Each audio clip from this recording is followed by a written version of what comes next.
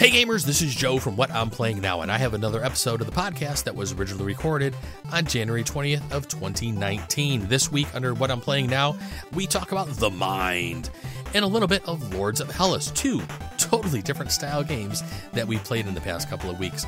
Of course, I also talk about a few things that I want to play. Hope you enjoy the episode.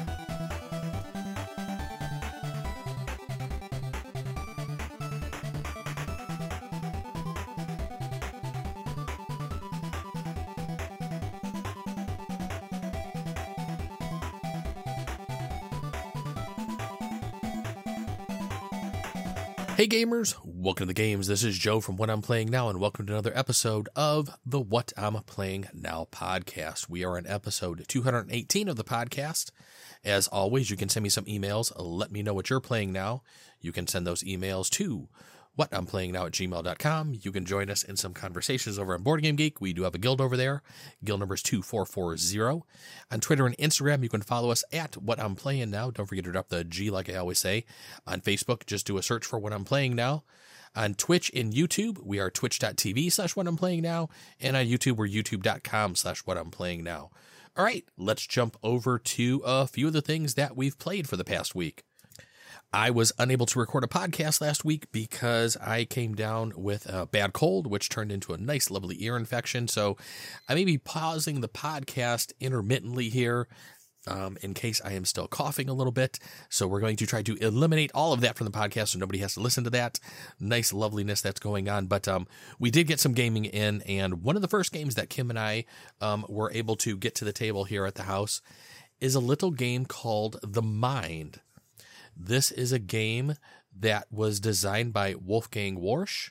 I believe it was released last year in 2018, and it was actually up for, I think, one of the Spiel Awards. It was up for the Spiel des Jahres as a nominee. Really interesting game.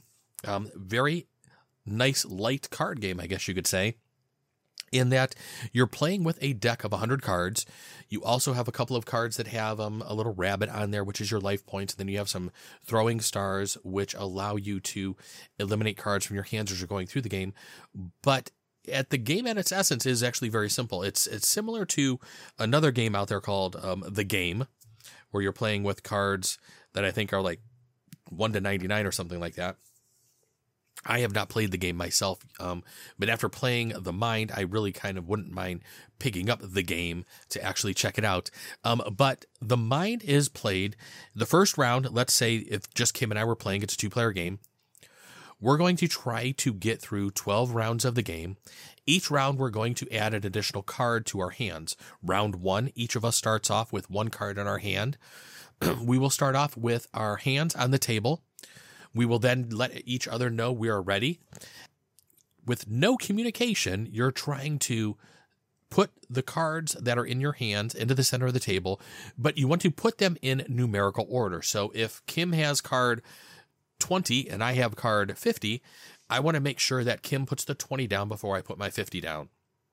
If we do that, we made it past round 1. We go into round 2, where we deal 2 cards to each player.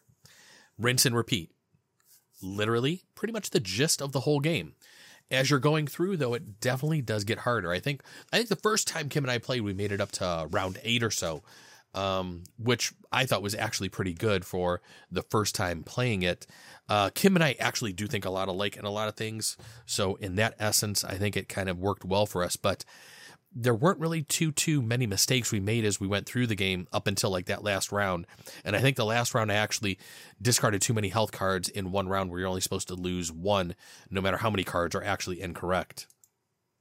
But for as simple as this game sounds, and considering it's literally just a deck of 100 cards with, like I said, a few other cards to where you keep track of your lives, with the rabbits and then the throwing stars. And what the throwing stars do is, when you put your hand in, as you're playing the game, you kind of want to keep everybody going at a similar pace. So you don't want somebody kind of jumping the gun too much. So during a round, you can kind of just, one person can say stop, where everybody pretty much just needs to stop, put their hands back on the table.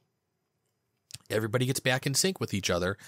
And you can always also raise your hand and, basically say, you want to use one of the throwing stars. And what that does is when you use one of those throwing stars, each player will actually discard the lowest card that they have in their hand. So there are some times where things may get a little, get a little tough. If somebody has, like maybe card 13 and then the next person has the card 14, it's kind of hard to figure out who's going to put down that card first, because you really want to, you're always playing the game with a little bit of hesitation because you don't want to necessarily throw out your card too early if it's not necessarily the lowest card. And that's kind of where I think playing with people that and kind of know how they think, it probably makes the game a little bit easier than playing with a complete group of strangers. I'm guessing playing this game with a complete group of strangers is going to be something very difficult because, while you're not talking and not giving each other tells or anything like that, I think just knowing how other people think at your table gives you a little bit of an advantage while playing this, albeit, I will say, a very, very probably small advantage while playing this. But the cards actually look really nice. I mean, they're just numbered 1 to 100, but they still have a really nice card stock to them. They seem like they're going to last a while because this is a game where, you're going to be shuffling these cards a lot because at the end of each round, all the cards go back into the deck of 100 cards. So even if you just eliminated, say you're round 6 and each of us threw out 6 cards, that would have been, with the 2-player game, 12 cards would have been out. Those 12 cards don't stay out for the game. They get shuffled back in and, you're starting each new round, no matter how many cards you're having to discard from your hand, with a full stack of 100 cards in that base deck. So it doesn't get easier as the game goes on. It actually gets, definitely more difficult as the game goes on. But we're having a good time with this game. Like I said, very light. This is a game that, you can teach. I just pretty much taught you the rules here in, a minute or two. There really isn't much to the rules whatsoever. It's very simple. It's a very simple concept to a game.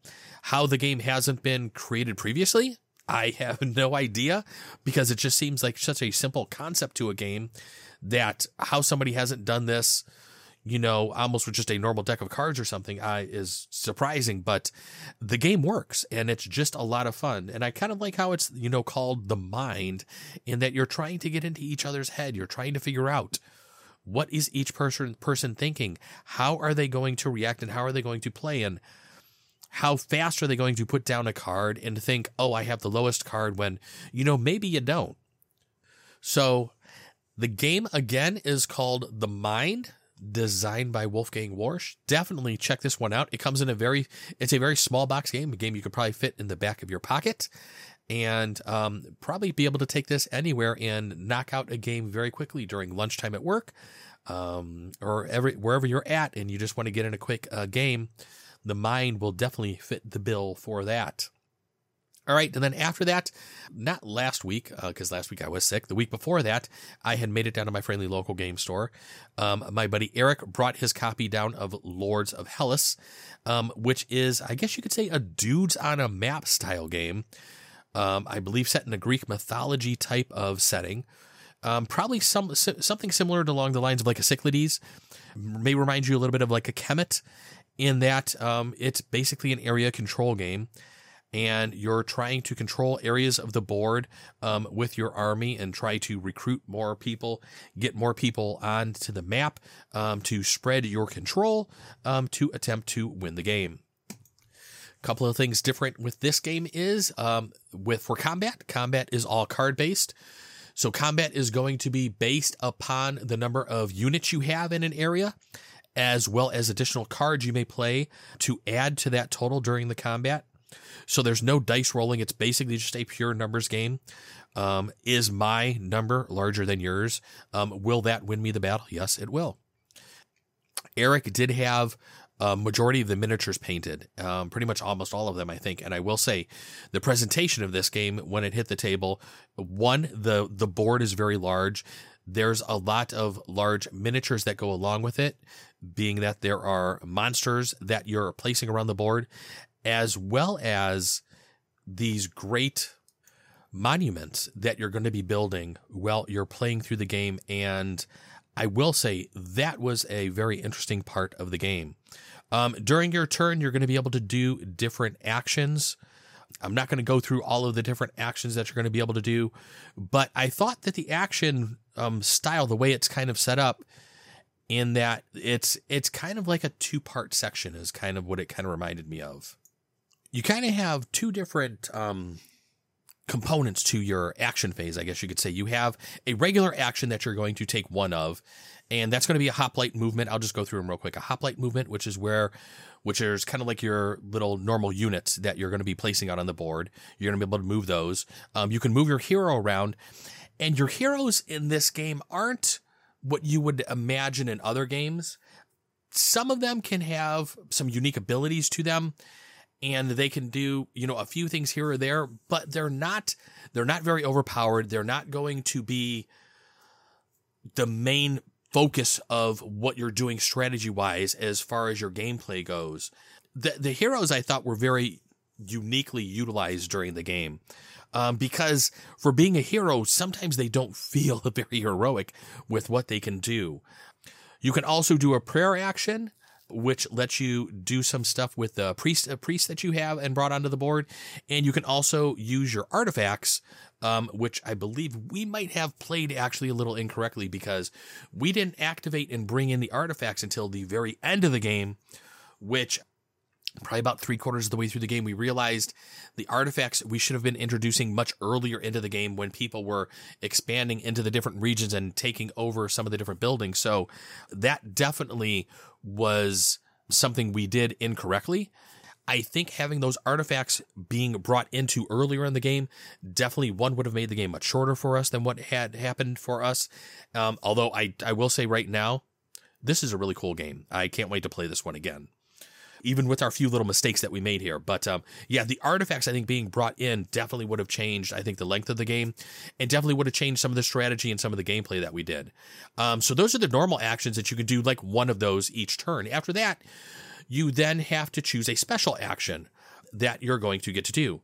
You can do a prepare action, which lets you bring in and recruit a couple of people. You can do a hunt, which lets you kind of do an attack against one of the large creatures that's on the board. You can do an usurp, which is to kick somebody out of a region that you control or want to control.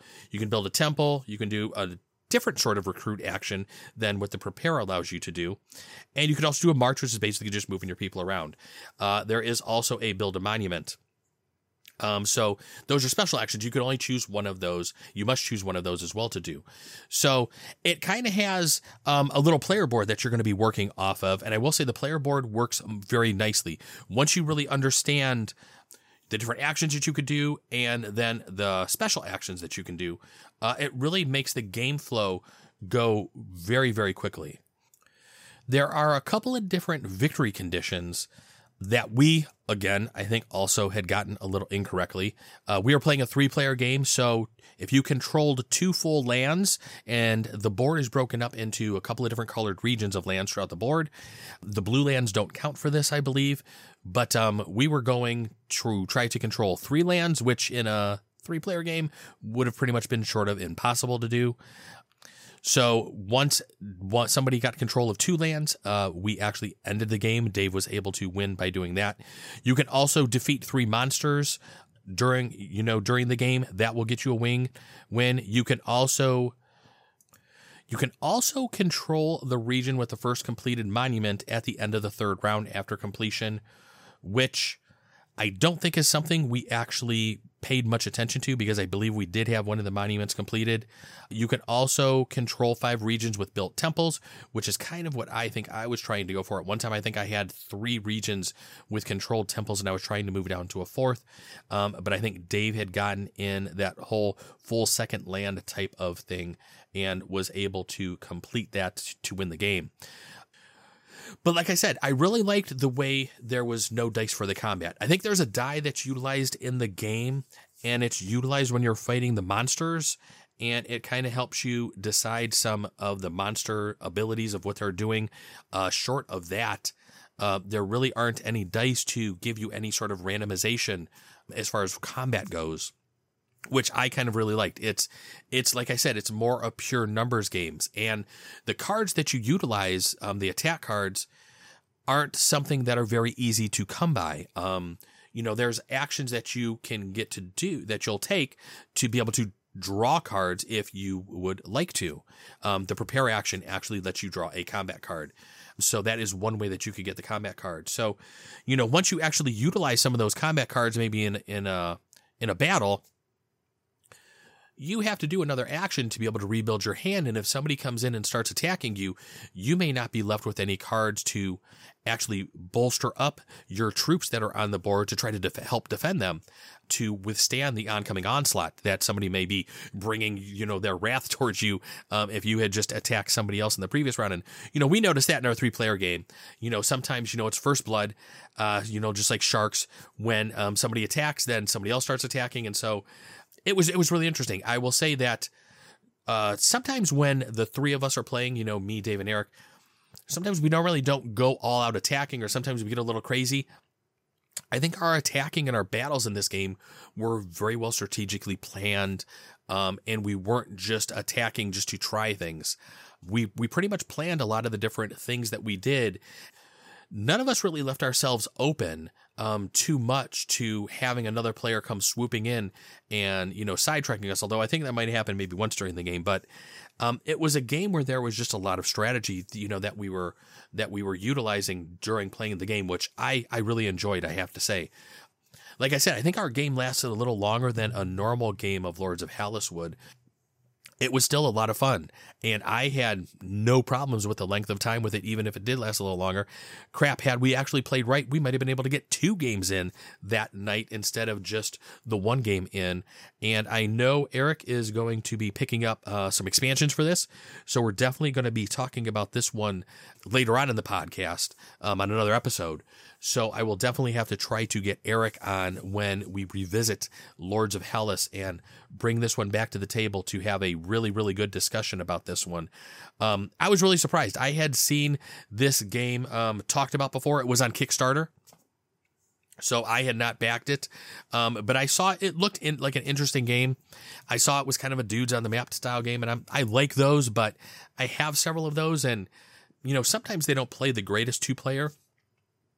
I believe Dave and Eric had initially played it 2-player, and they said it played okay, but I will say for 3-player, I thought it played quite well. So Lords of Halas, definitely a game. If you like dudes on a map style game, definitely check this one out. And if you could find somebody to paint the miniatures as well, I will say that this game has excellent, excellent table presentation. All right, so those are a few of the games that we're talking about under what I'm playing now, but let's talk about a few of the things that I would like to play. One of the games that I noticed that was recently announced and that there's some buzz around is The Lord of the Rings Journeys in Middle-earth. This one appears to be probably something akin to maybe like a Gloomhaven style game, but set in the J.R.R. Tolkien world of The Lord of the Rings in Middle-earth. It sounds like each adventure you're going to play is going to be, or each game you play is going to be a small adventure in a much larger campaign. But it also sounds like there is a companion app that you're going to be utilizing as you're playing through the game. This one sounds very interesting. It's coming out from Fantasy Flight Games. It was designed by Nathan Hayek and Grace Holdinghouse. So I'm kind of interested to see how this one's going to play, what the story in this one's going to be. It appears that there are going to be a lot of expansions for this one. There are so many different stories in the Lord of the Rings universe that there's a lot that they can do with this one. So it'll be interesting to see how this one comes out and how this one plays. I'm sure it's going to be cooperative. And it's going to have, some great storytelling elements to it. But I'm kind of interested to see. It says this one plays 1 to 5 players. So we're definitely going to be keeping our eye on this one to see how this one plays. And I'm really interested to see what the app is actually going to add to the game and what it's going to bring to the table. Because, I don't mind app style games. And as far as the Lord of the Rings style games goes, that could be really, really damn cool. All right, the next game that we are kind of interested in playing, Kim and I were watching Rodney's tutorial on this from Watch It Played the other day. It is from Stonemaier Games. It was designed by Elizabeth Hargrave, and this is Wingspan. And this is a game that is an engine builder game from Stonemaier Games. And it appears what you're doing is you're bird enthusiasts, and you're trying to attract birds into your wildlife preserve. There are different actions or different abilities that you're going to be able to do with the birds. And the game looks to have, of course, it's Stonemaier Games. It's going to have an excellent production quality. And I think this is one of the things that is bringing so many people to this game, besides the gameplay, in that it looks really super cool. The game comes with these really nice kind of like fluorescent colored style eggs, which are kind of like the bird eggs throughout the game. It has a really interesting dice tower to it in that it looks like a birdhouse. So we've watched a couple of videos on this game already. I know both Eric and Dave, I think, have this game already in their collections. They've already ordered it. So we're going to play theirs before we actually pick this game up for ourselves. But I have a feeling we're huge fans of Stonemaier Games. This game looks to be another hit from what it sounds like. So we're probably definitely going to be picking up this game probably very shortly. But we do want to get a play of it under our belts. And Wingspan, if you have not heard of it yet, it actually is also playable with 1 to 5 players. So definitely check that one out as well. Other than that, I think that's going to be it for today's episode. I've done a few pausing here. Hopefully, my voice has held out for the remainder of the episode here. And we're going to be back with some videos this coming week. So check out our YouTube channel. We should be posting some videos here shortly. Kim and I have been playing through and learning some games. We're going to knock out a couple of videos here. And then I'll be back next week with another podcast where we're going to talk about some more games that we've played recently. But until then, everybody, hey, you know what to do. Go play some games and let me know what you're playing now. But until then, hey, everybody, thanks for joining me. You have a great week gaming, and we will see you later. Thanks for joining us. Bye-bye.